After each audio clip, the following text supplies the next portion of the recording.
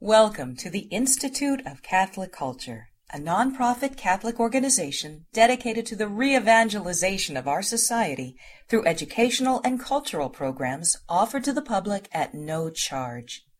This and other presentations, hundreds of hours of audio, are available for free on our website, www.instituteofcatholicculture.org.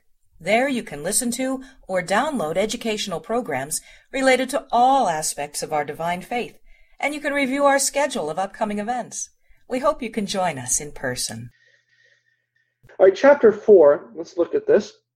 I know there'll be lots of questions. So we'll get through Chapter 4. We'll come back and look at a few things I want to touch on, and then I'll stay and answer any questions you have for the rest of the period. Therefore, my brethren, so based upon what he just said, therefore, underline therefore maybe 300 times. Okay? Look at these therefores. So these are not just random statements of Paul that can be put on bumper stickers. Okay? They're not random statements of Paul that you can whack your Baptist friend over the head with, or that he can whack you over the head with. Rather, this all has to be read. It's one flowing document that Paul expected Christians in Philippi to hear read in one sitting. How long do you think it would take to read this? The bishop would have unrolled the scroll, he would have started reading, and it probably would have taken, maybe 15, 20 minutes, if that, maybe 10. So it's one complete flowing thought of Paul. And so you've really got to read something like this from beginning to end about 300 times, and you start to see how the whole thing is one sentence, one big long sentence. So therefore, what therefore? Well, based upon what he just talked about. What did he just talk about in chapter 3? Well, that you're not going to be saved through circumcising and keeping kosher. You're going to be saved through Jesus Christ. Saved from what? From sin and death when he raises your bodies from the dead. When he transforms your mortal bodies into a glorious body like his when he's in the second coming. Therefore, right? So what are we waiting for? We've been baptized. We've been confirmed, chrismated. We've received his body and blood. We have been joined like a member of his body. And I mentioned this last time. I don't like that use of member in our English translations. In modern English, member, you think of member. How do you get? Well, it means like it's one of many, a group in a club or something like that, loosely connected by some similar ideas. I'm a member of the such and such club. But member in the English translation of Paul here, in many of these places, when he's talking about being a member of the body of Christ, he doesn't mean a member of a club. The word here, member, is being used as you get it used in older English and in the medical field still. The man lost one of his members when it was severed in the saw. Okay? So a member, a finger, a hand. You're a member of the body of Christ. In the Greek, meros, a part of the body of Christ. Right? A part of the body. So if you have been baptized into Christ, that is, you've been raised from the dead spiritually. You've got the life of God flowing in you. The Spirit of God's in you. You've been joined to his body and his lifeblood, his spirit, his flesh and his blood are one with yours. Well then, if that's the case, what do we do now? Well, we await the second coming of Christ. What do? Oprah's on? Well, we got to get to work, right? You've got work to do. We don't sit around and stare at a wall. We have work to do. What is the work to do? Paul refers to it as good works. Good works. Let our people thrive and aspire to good works. That is, works that actually do something versus the works of the Torah. Circumcision, kosher laws do nothing for you.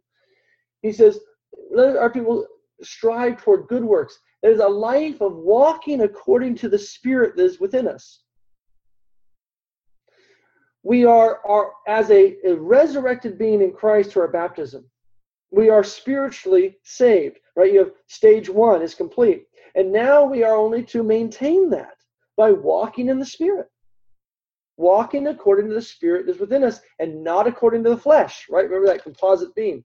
You're gonna be tempted, right? You're gonna say, this is the right thing to do. I should go right. But your body's gonna say, no, let's go left. Remember, we used to always go left here, right? So your body's going to want to do the old things, the old temptations. We can call this concupiscence, that unregenerate feeling of wanting to go and do the old ways. But in spirit and your conscience, you know what's right. And so you got to walk according to the spirit, not according to the flesh, because you walk according to the flesh, you will end in death. Right? Your baptism will become an unbaptism. But if you walk according to the Spirit, then you will walk in the ways of Christ, and you die in that state, or Christ comes back before you die, you will find a glorious bodily resurrection and entering into paradise. Again, we'll talk about that at the end. All right. So then, he says, therefore, my brethren, whom I love and long for, who are now in this period of waiting, my joy and crown, stand firm thus in the Lord. Stand firm. What? What does he mean? Wait, stay where you are. Don't leave the faith, right? He talked about this before, right? Hold fast to the traditions I hand on you by word of mouth or by truth. I commend you because you remember me in everything. You imitate me as I imitated Christ. So stand in the faith. Stand in the faith, right? Stand firm in the Lord. Do not waver from your salvific journey. I entreat Evodia. Good song, good music. What a beautiful, and it's like melody, right? You got another word that's very similar. Evodia. This is a woman in the community. And I entreat Evodia, and I entreat Syntyche to agree in the Lord. So there's some sort of a spat going on, right? There's these two women in the community obviously have a disagreement about something. And he says, and I ask you also, true yoke fellow, my Philippians, right, who share his burden, help these women, for they have labored side by side with me in the gospel, together with Clement and the rest of my fellow workers, whose names are in the book of life. Look at that.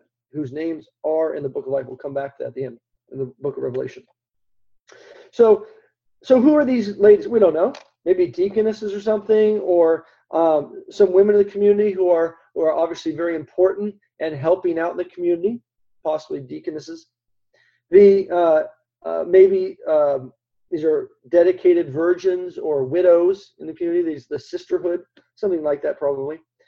And he's telling them, get along, and he tells the Philippians, you Philippians, my yoke fellows, right? My one that share the yoke, shoulder the burden with me, like two oxen together. He says, support them and help them, because I'll tell you what, they labored with me in the gospel. And then he says, in the gospel, together with Clement. Clement.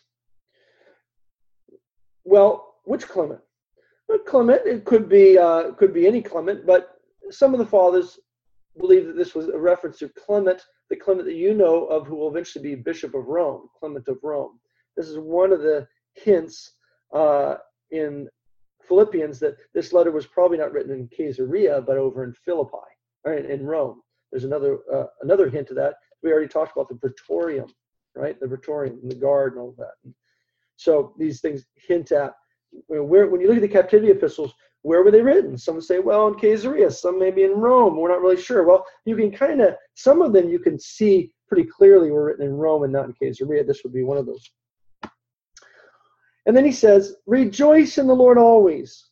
Again, I will say, rejoice. Rejoice in the Lord. Literally, that's sacramental language there, right? How do you get in the Lord?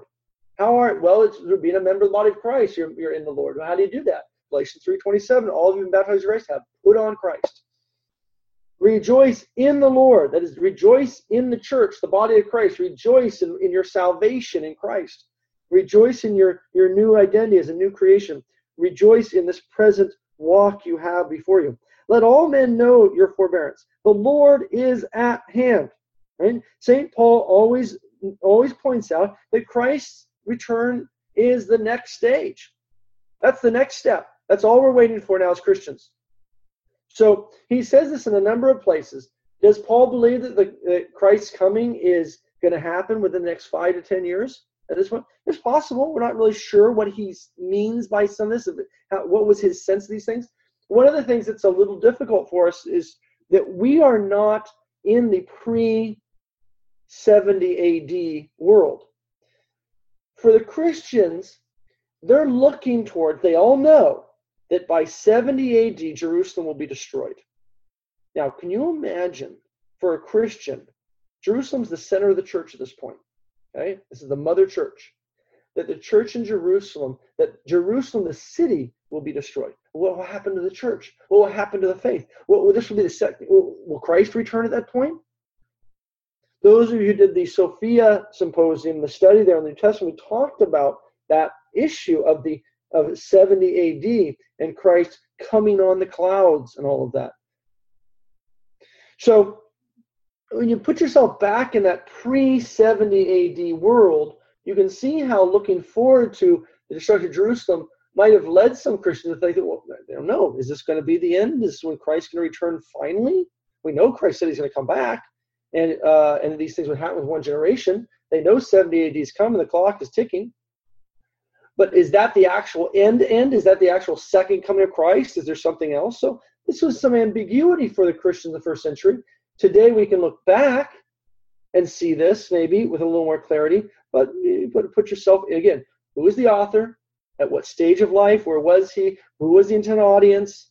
Very important for understanding these epistles. So he says, rejoice in the Lord always. Again, I say rejoice. Rejoice, let all men know your forbearance. The Lord is at hand. Have no anxiety about anything, but in everything by prayer and supplication with thanksgiving, let your requests be made known to God. St. John Climacus says on prayer that it should be tripartite, Trinitarian.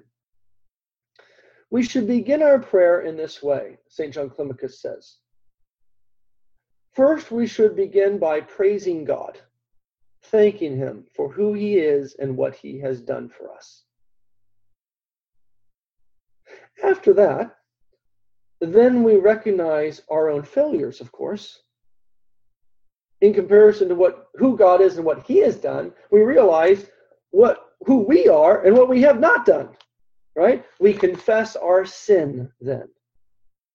We confess our iniquity. We confess our failures to live up to our inheritance as a son of God. We praise God as our Father for who he is and what he's done, and then we recognize our failure as his children to live up to the great gifts he has given to us in the sacramental restoration in the church, the Christian walk. And then, part 3. Then we ask the things of which we need. And it's important to ask for what we need, right? Any father, any mother wants to hear from their children the things they need or the things they want. And, it gives great joy. Any of you who are parents love to hear their little child say, Daddy, can I have one of these? Now, especially if it's something really good, right? If it's something like some candy and they just asked 5 minutes ago, no, right? No candy. But when your child asks for something that is beautiful and good for them, you rejoice and you yearn to give it to them. Or if it's something that is, a birthday present or something they might be wanting. Oh, when my birthday comes, Daddy, can I have one of these? And you look at it and think, well, that'd be a very nice little toy for him. Sure. Right? What father does not take joy in going and quickly buying that quietly, making a little surprise? Right? And so the same thing here. But when we ask, it should be the last thing we do. Because then what we ask will be governed by our praise of God and acknowledge of our inadequacy. And usually what we might be asking for by then, by the time we get to part 3, might be slightly modified, right? Unfortunately, what do? We always begin our prayer in the reverse order, right? Oh, God, please give me this. I need this. I know I've got to have it.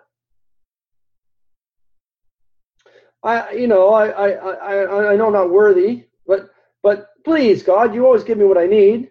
You are a great God. Right? It's all reversed.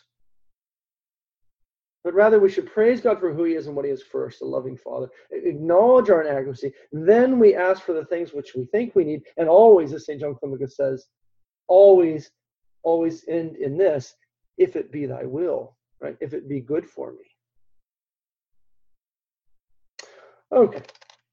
So then, he says, Rejoice in the Lord always. Again, I say rejoice. Let all men know your forbearance. Let the Lord is at hand. Have no anxiety about anything, but in everything, and by prayer and supplication and thanksgiving, let your requests be made known to God. And the peace of God, which passes all understanding, will keep your hearts and your minds in Christ Jesus. In Christ, your hearts and your minds. It's being spiritually in Christ. Finally, brethren, so he's talking about remaining in sanctification there. He used modern theological language. Finally, brethren, whatever is true, whatever is honorable, whatever is just, whatever is pure, what is lovely, what is gracious, if there is any excellence, if there is anything worthy of praise, think about these things. And what you have learned and received and heard in me, do, and the God of peace will be with you. What? It's like Paul's trying to set himself as some sort of mediator or something. Well, yeah, because Paul is Jesus Christ. Paul is part of the body of Christ. You cannot have Jesus without the church. The church is Jesus. You are Jesus. You are baptized into his body. And so when you ask for Paul to pray for you, or I asked Daniel to pray for me, right? Well, what I'm doing is I'm asking for Jesus to pray for me. Right? I'm asking for Daniel, or you're asking for Paul, or any of these people, individuals, we're asking for them to exercise their sacramental reality, who they are, right? To pray for us as part of the body of Christ. And so he says, what you have learned and received, highlight that verse 9, what you have learned and received, you've heard this already, we talked about it earlier from 1 Timothy chapter 1 and 2. We saw it in 2 Timothy. We saw it in 2 Timothy chapters 1 and 2. We saw it in 2 Timothy chapter 3, verse 10, etc. We saw it in the same different word, but the same concept. We saw it in 2 Thessalonians 2:15, right? Hold to the tradition that hand on you by word of mouth or by letter. Again, he says in 1 Corinthians chapter 11, verse 1, be imitators of me as I am of Christ. Get that genealogical handing down in a certain sense of the faith. And then he says, I commend you for you remember me in all things, holding fast the tradition I hand on to you. Right? What is a tradition? Paradosis in Greek. Paradosis, the handing on of something. Handing on of something. Okay, so then he says, what you have learned and received and heard in me, do, and the God of peace will be with you. So, again, how do you know what those things are? We've got this letter that Paul writes to the Philippians, but obviously he's referring to things, other stuff, right? Then what? He's talking about the things they've learned and seen in him when he was with them. Well, obviously that's stuff that's not included in this letter. Otherwise, he would say, what you have read that I just wrote to you, do those things. No, he's referring to the things he did with them when he was with them in Philippi on his second and third journey. Well, how do you know what those were? Well, this is why it's so important to read the apostolic fathers. Right? We read the early church writings. We read what the early bishops wrote. A bishop writing to a deacon writing to a bishop over here, there, or one bishop writing to another in the first century or two. And we learn by reading these things what these other things were. Now, you already know what they are. You live it as a Christian. In the apostolic faith, you celebrate it every Sunday. The liturgical sacramental life of the church is what we're talking about, which is certainly mentioned and hinted at in a number of places in the New Testament. But nowhere in the New Testament do you find a document trying to explain to you what these things are and how to do them. Because these documents, these New Testament writings, were written to communities that already received this, that already been trained in this. None of these things, as I mentioned before, none of these epistles or commentaries were intended to be hand it over to some pagan and hope they're going to have a come to Jesus moment. None of these passages, none of these epistles or these works are what you and I would call a catechism. The closest thing to that is the earliest catechism we find is the Didache. The Didache, written somewhere between 70, as early as 70, maybe as late as 120.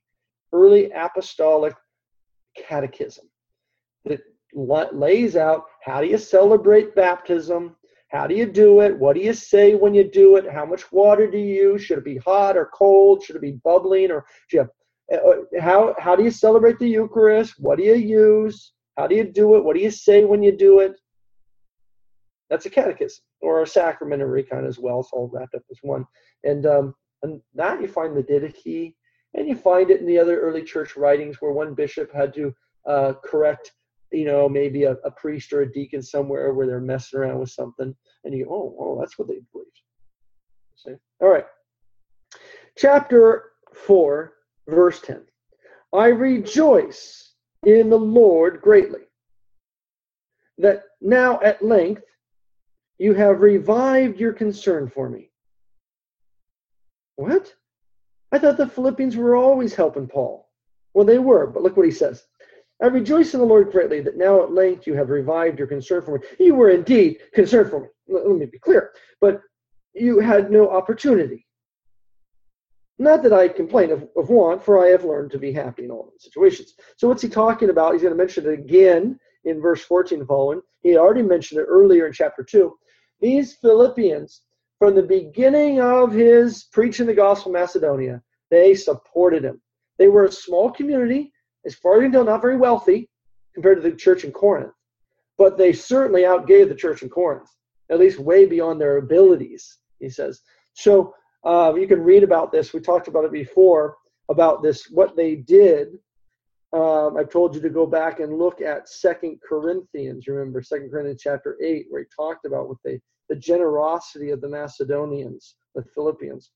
And then here also, again, he refers to this, how they supported him when he was there in Macedonia. It says, in fact, we're going to see this, even when he was in Thessalonica, when he moved to the next town, the Philippians sent money to help him in the next town on that second journey.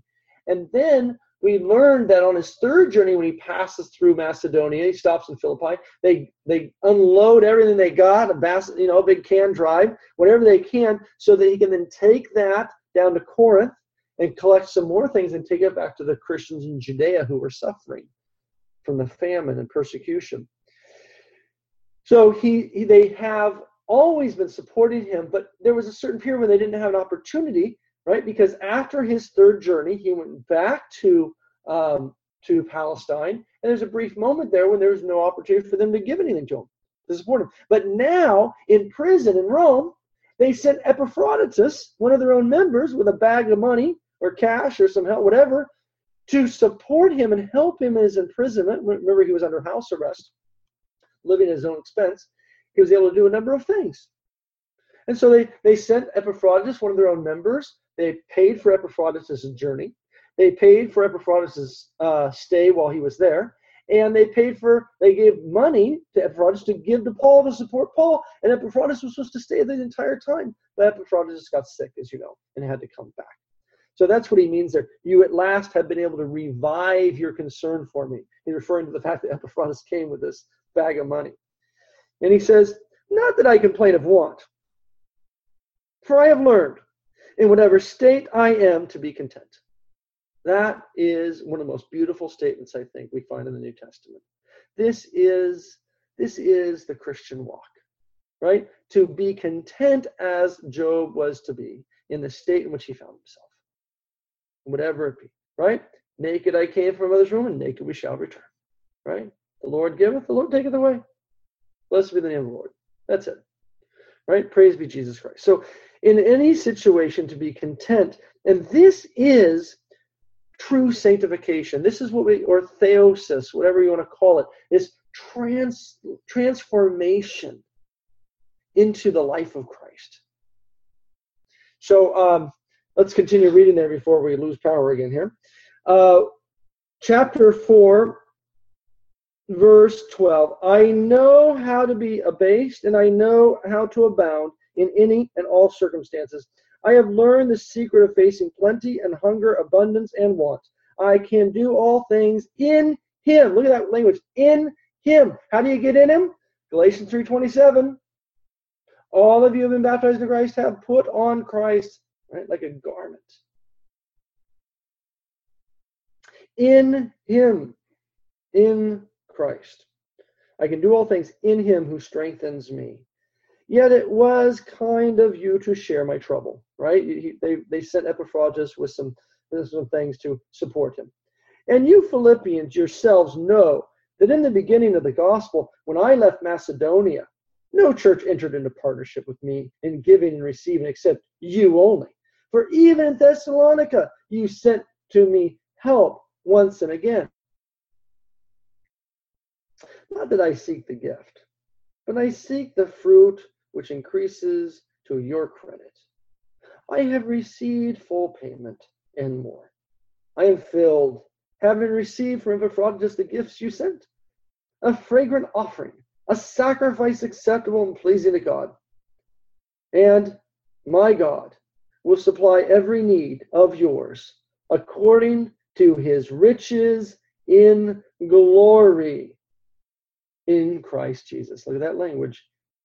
And my God will supply every need of yours according to his riches in glory in Christ Jesus. There's another common verse taken out of context, right? You might get that used in the, get rich quick schemes and Word of Faith movement churches and things like that. He's talking about the riches of the glory in Jesus Christ. Paul talks here about being poor and suffering. There's no health and wealth gospel here. The health and wealth that Paul has is his present state, sacramentally part of the body of Christ, and the knowledge he has, the hope he has is a future bodily resurrection, sharing the glory of Jesus Christ and entering back in the glory of the Garden of Eden, which we will turn to in a second. To our God and Father be glory forever and ever. Amen. Greet every saint in Christ Jesus. Who are the saints? Saint? Which one? St. Francis? I don't know which saints were running around at that time. What does the word saint mean? Saint, agios in Greek, holy one. Well, who's holy? I'm looking at you. Saint Daniel, Saint Macrina, Saint David, Saint James, Saint Carol, Saint Joy, Saint Susan, Saint Edwin and Marie, Saint Nora, Saint Edna. I'm looking at you. You're sounding like a Protestant. No, I'm not. I'm sounding like Saint Paul. You have been baptized into Jesus Christ. And by virtue of your baptism, you are no longer common. You are no longer a common human being. You're not one of the regular old human beings. You've been baptized into Jesus Christ. You are set apart. And if you believe Jesus is holy, that is set apart, it is unlike other human beings, then you better believe that you are, by virtue of your baptism, your chrismation, and your reception of his body and blood. Now, we use the word saint to mean also those who have made it, right? Those who are waiting. They've got a beautiful saintly life, and the church holds them up for us to model our lives after their lives, right? We, the present saints, are supposed to model our lives after those saints, right? I'm sure there'll be questions on that one afterwards. Verse 21, greet every saint in Christ Jesus. Brethren who are with me greet you. All the saints greet you, especially those of Caesar's household. Again, a hint to his Roman imprisonment as opposed to Caesarea here. The grace of the Lord Jesus Christ be with your spirit. Beautiful. The letter to the Philippians I began last week to tell you is like the polar opposite to the letter to the Galatians, right? Or 2 Corinthians. There we've got a community that is just giving Paul a really hard time. And Paul has to chastise them, really correct them. He's not happy. That's 2 Corinthians, also Galatians. But the letter of the Philippians, there's not a heresy that we can tell that was floating around the community. The only thing he has to do is warn them about a heresy that might someday show up knocking on the door. That's the Judaizer heresy. Other than that, he says, make sure you love each other, and hopefully I'll get to see you someday when I get released. And until then, let's wait for the glory of the resurrection. That's it. A very beautiful, happy life. If anyone ever tells you Paul was an angry man, you open up the letter of Philippians and read it to him. Or in fact, ask him, have you ever read the letter of Philippians? Well, no. Have you ever read actually of anything Paul wrote? Well, no, but I heard he was an angry man. Okay, let's read Philippians together and see if you can get a different perspective on Paul. Now, I want to turn with you, and then we'll open up to question and answer. As I mentioned to you, the end of the book of Revelation, I think, might answer at least some of the questions you're having regarding this good news that I mentioned, the gospel that Paul is preaching. Turn to Revelation. That's the last book of your Bible, Revelation chapter 20, 21, and 22. Revelation chapter 20, 21, and 22. Revelation chapter 20. Revelation chapter 20. We hear about the age of the church, the 1,000-year reign of Christ. This is, according to the fathers, the age of the church. Not a literal 1,000 years, but 1,000 is used in the Bible in many places. Psalm 50, verse 10, for example, to refer to a great, massive number that you can't number. Okay, something innumerable. So 1,000 years, the 1,000-year reign of Christ, the reign of Christ that goes on for who knows how long. And during that time, the reign of Christ, that is the age of the church, Satan is bound. Satan is bound. Wait a minute. Don't you watch CNN? No, I don't, because it's a bunch of nonsense. Might as well read the Inquirer or Star Magazine, okay? But and I don't watch Fox News either. I don't have a TV. Okay, it's all nonsense. It's all a bunch of sensationalism. They just want to keep you on that channel. About 10% of what they say is true. The rest of it's all sensationalism. But anyway, so yeah, I know there's evil out there. I know there's horrible stuff going on out there. However, Satan is bound. Satan is, as we hear elsewhere, like a roaring lion waiting to devour you. But he's a roaring lion in a cage for you as a Christian. If you are a Christian, Satan's a roaring lion in a cage. And he can't hurt you. He can't touch you. He can have no influence on you if you are in Christ Jesus. The problem is that sometimes Christians like to go over and stick their hand in the cage and pet the kitty. Right? Oh, that's a neat Ouija board. Oh, maybe I'll go see the card reader.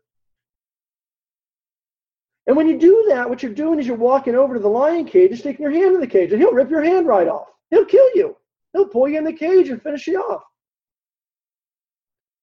Other than that, he's a roaring lion in a cage. I remember when I was at the Omaha Zoo. I used to live in Nebraska for about 10 years. And the Omaha Zoo, big, beautiful place, many, many acres. I remember the first time we visited, we walked through the gate. And we're about 15, 20 yards into the zoo, trying to figure out where we're going to go, looking at a map. And all of a sudden, the lions roared. My heart stopped when I heard the roar of a lion for the first time in my life. Now, you know where these lions were? They were about an acre away from me. About an acre, maybe 2 acres away. But the roar from that distance put fear in me. But could that lion hurt me? No. So Satan can scare you. He can roar, make a lot of noise. But there are acres separating you from that cage. You are in Jesus Christ. Just make sure you stay there and don't wander over into the lion den. Now, during this time, Satan is bound. But eventually it says Satan will be released. And when he is released, he will try to gather all nations, it says, against the city of God, that is the church. Now don't get scared. There's no mention of the Christians suffering at all here. It simply says there's an attempt to surround the church, to put fear in it, right? The city of God, the New Jerusalem, is surrounded by the wicked. And then it says at that moment, verse 9, when the city was surrounded, fire came down from heaven and consumed them. The devil who deceived them was thrown in the lake of fire. It's all over. Oh, that's a nice ending. Verse 11. Then I saw a great white throne and him who sat upon it. From his presence, earth and sky fled away, and no place was found for them. And I saw the dead, great and small, standing before the throne, and the books were open. Also another book was opened, which is the book of life, and we heard about that in Philippians chapter 4. And the dead were judged by what was written in the books, by what they had done, how they lived their life. And the sea gave up the dead in it. Death and Hades gave up the dead in them. All were judged by what they had done. And then it says, then death and Hades were thrown into the lake of fire. This is the second death, the lake of fire. And if anyone's name was not found written in the book of life, he was thrown into the lake of fire. Then I saw a new heaven and a new earth. So you have the return of Christ at the end of time. When's that going to be? I don't know, 5 minutes or 10,000 years from now, as I mentioned. Who knows? We might be the early church. But Christ will eventually return. The dead will be raised. As Paul says in 1 Thessalonians chapter 4, he will bring with him those who have died before, those who have fallen asleep in the Lord. The dead will be raised, and everyone will be judged. The wicked judged according to what they have done, right, in their bodies, their life they have lived, and then they're thrown in the lake of fire as a result of their sin. They separate themselves from God. And so they continue in that way. But those whose names were found in the book of life, those who were found in the book of life, right, those who are baptized into Jesus Christ and have remained there, it says, then I saw a new heaven and a new earth. For the first heaven and the first earth had passed away, and the sea was no more. And I saw the holy city, the new Jerusalem.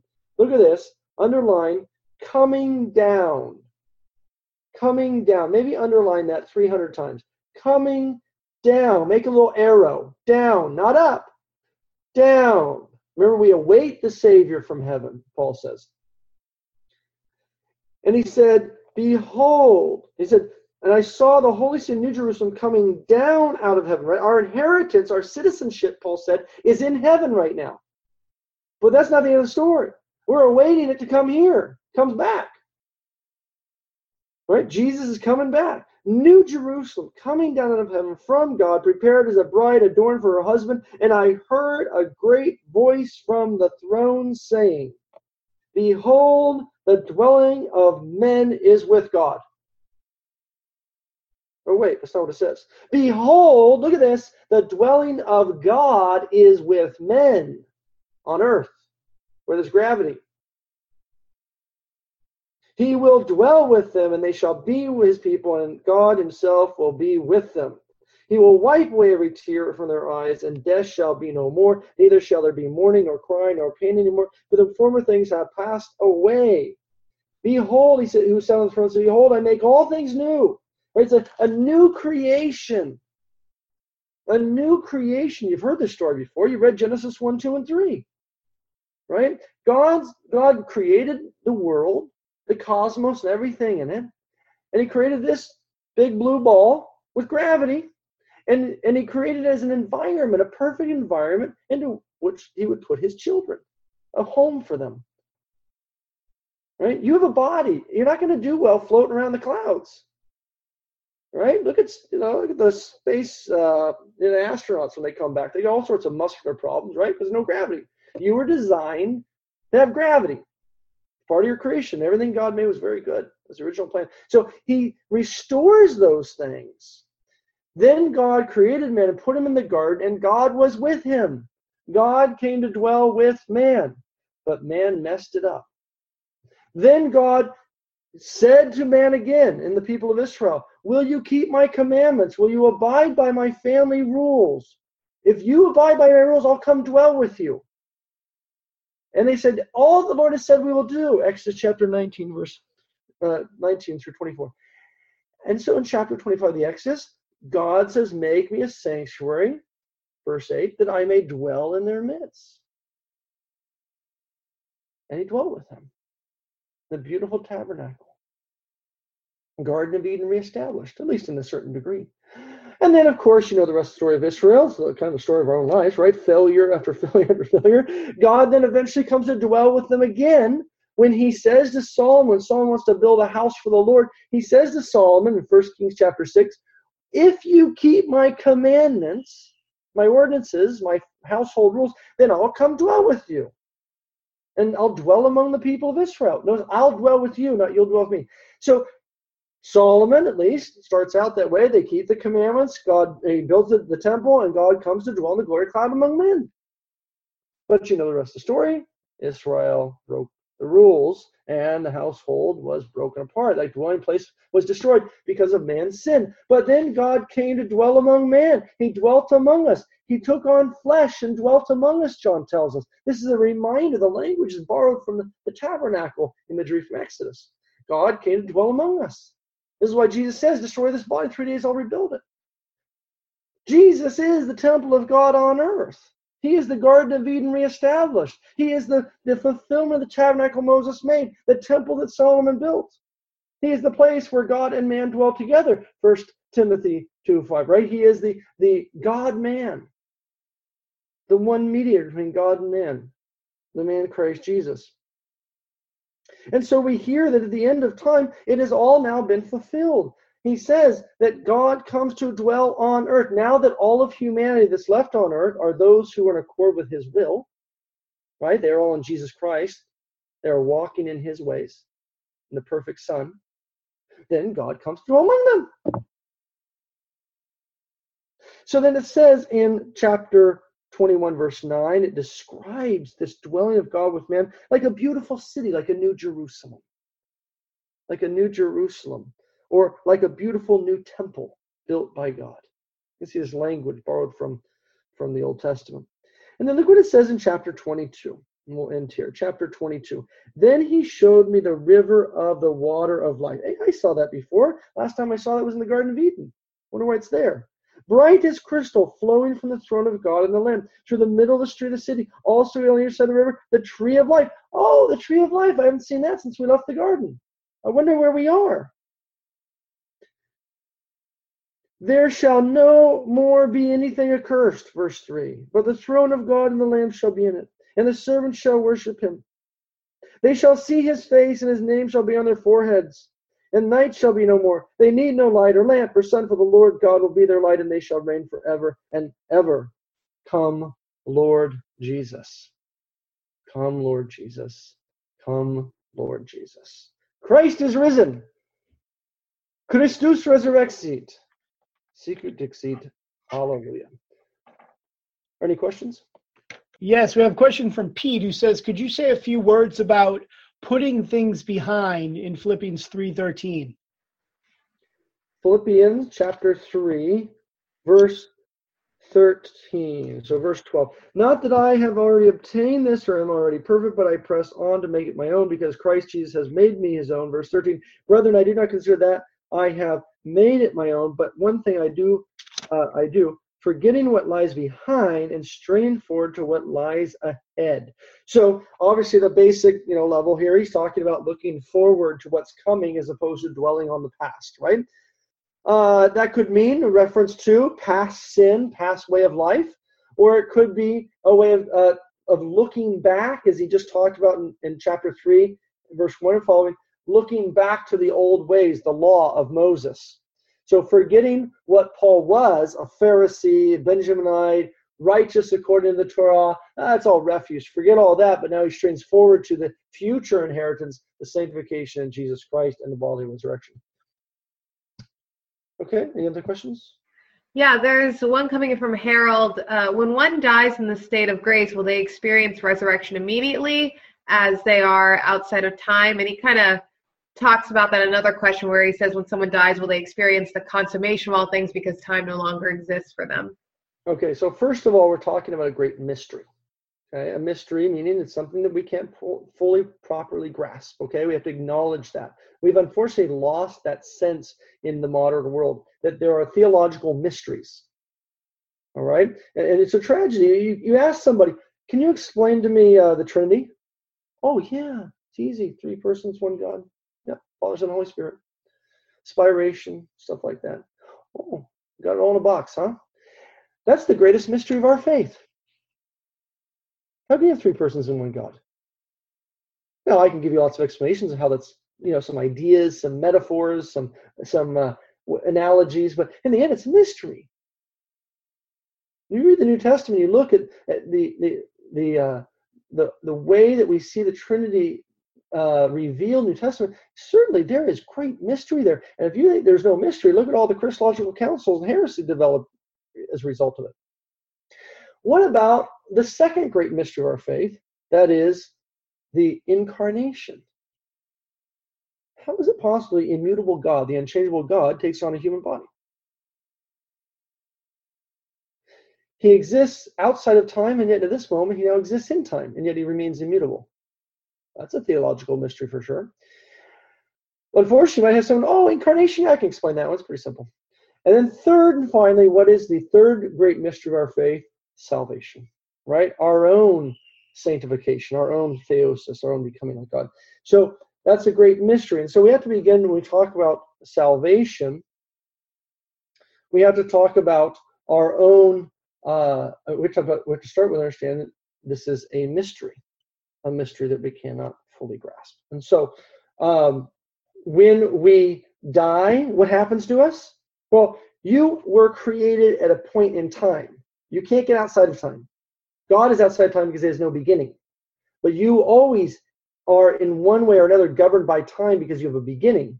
Now, as you are you're a partaker in the divine nature, 2 Peter chapter 1, verse 4, to that degree, you could say you are outside of time in Christ, right? But you came to exist at a certain point in time. You can't get away from it. The clock started ticking. Okay, so that's one thing. Now, so what is it like when you die? Well, I don't know. It's a mystery. But we get a few images in the New Testament to help us. You get in Luke's gospel the story of the rich man and Lazarus, right? One man goes to a time of waiting, out of body. His body's buried. The rich man who was wicked, not because he was rich, but because he didn't use his wealth properly to care for those who were around him. And so the rich man goes to a place of torment. He's waiting something. The Lazarus goes to the bosom of Abraham, not because he was poor, but because he was righteous in his poverty. He learned how to, as St. Paul says, to be happy in his current state. So he goes to be in the bosom of Abraham. And they're both waiting something. They're awaiting something. And the reference to the awaiting of something comes in the story when the rich man says, well, can't we send Lazarus to one of my brothers? And he says, if they don't believe in the law of Moses and the prophets, they don't follow them, don't listen to them, how are they going to believe if one were to rise from the dead, right? The future resurrection. The Jews believed in a resurrection, a future bodily resurrection that was going to come, and they knew there was going to be a judgment. So if, you think of maybe two children at home waiting for their dad to get home. The dad leaves the house for an hour, says, be careful, don't mess around, don't break anything, don't fight, I'll be back in an hour. One of them decides to run around, spray paint the house, break everything, and be crazy. While the other one says, please don't do this. You really shouldn't be doing this. When all of a sudden they see dad driving up the driveway, one has an incredible amount of fear as they're waiting for dad to walk in the door. The other one is sitting there smiling, waiting. So Lazarus and the rich man are anticipating a future judgment and resurrection. So there's that torment and that joy or peace that the rich man or Lazarus has. Then, and so that's one passage that can help us. In the Eastern Church, I just heard it in the funeral service today, we pray for the dead that they may be in the bosom of Abraham. It's the idea, go to be with the fathers, to go be with the saints. That idea from Lazarus. But then St. Paul tells us in 2 Corinthians chapter 5, and then also as we saw in Philippians chapter 2, we saw this reference to going to be with the Lord. Paul talks about this period of being out of the body and going to be with the Lord. That's all we know. And then it says that, and then we know that eventually, 1 Thessalonians chapter 4, that when the Lord returns, he will bring those who have fallen asleep and raise the bodies from the dead. And right, you get your bodies back. So what happens in between time? Well, it's certainly a mystery, but we have enough information based upon the New Testament, the early church tradition, to know that if you are awaiting bodily resurrection and you lived a wicked life, then it's certainly a time of anxiety waiting, right? There's nothing you can do. You're just waiting, like that rich man. But if you've lived a righteous life, you are with Christ, you are in his body. When you are alive right now, when you die, you remain in that state. And now simply you shed the earthly tent, as St. Paul says in 2 Corinthians. And so now you go to be with Christ without the hindrance of this curtain, this veil. So where is St. Paul right now? Well, he's right here with me in this room, because this is where Jesus Christ is. He is with you. If Jesus Christ is God and God is everywhere, then St. Paul, who is in Christ, is with Christ everywhere. This is why we can pray and ask for St. Paul to intercede. Someone say, well, how could St. Paul hear you? He's in heaven, isn't he? Well, where do you believe Jesus is? Bodily, Jesus may not be here, except through the church, your own body, right? That's why we ask each other to pray for us. But what about someone who's out of the body, like St. Paul? Well, out of the body, he's with the Lord. Where's the Lord? Everywhere. The Lord is God. And so I don't have to worry about whether St. Paul can hear me if I ask him to pray for me. He's right here with me, because St. Paul is in Christ. And where Christ is, St. Paul is. Right? Or any of our loved ones who have fallen asleep in the Lord, right? In sanctification, in a state of sanctification. All right. Maybe that probably a little more than you wanted there. Any other questions? Lisa asks, a Protestant friend wants me to ask, do we see our loved ones after death as we knew them, like father, brother? And if so, and do they appear in bodily form, or are we more spirit form and unrecognizable? What do you think? I'm a prophet?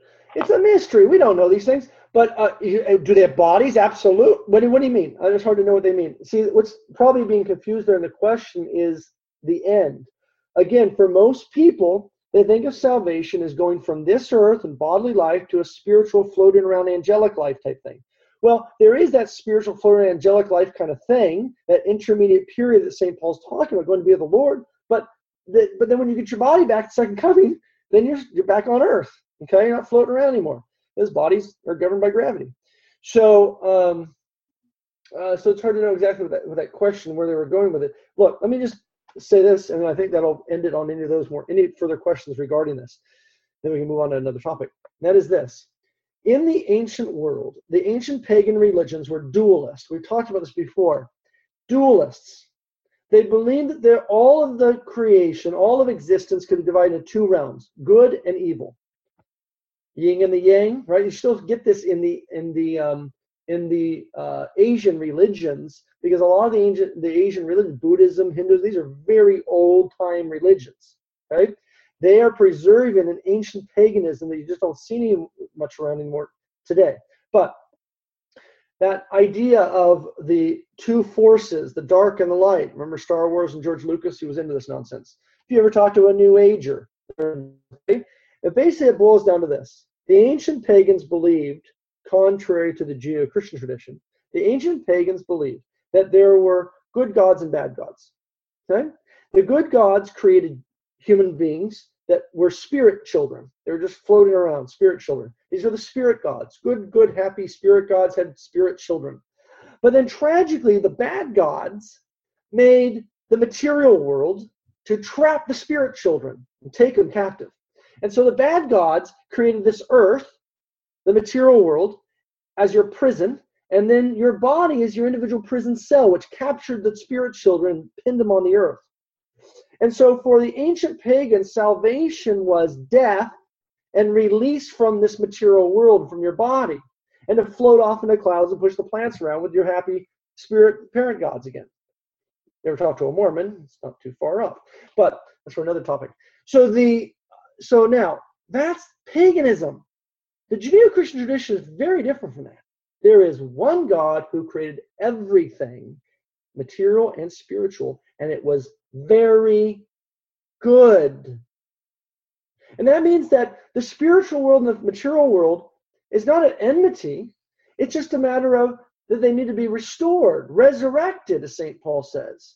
Just like you in spirit can be raised through baptism, through the sacraments, you will physically be raised at the end of time as a result of that. And so the creation itself, the whole world, St. Paul says in Romans chapter 8, and what we see in Revelation at the end there, will be restored, resurrected, raised, and restored to its original purpose.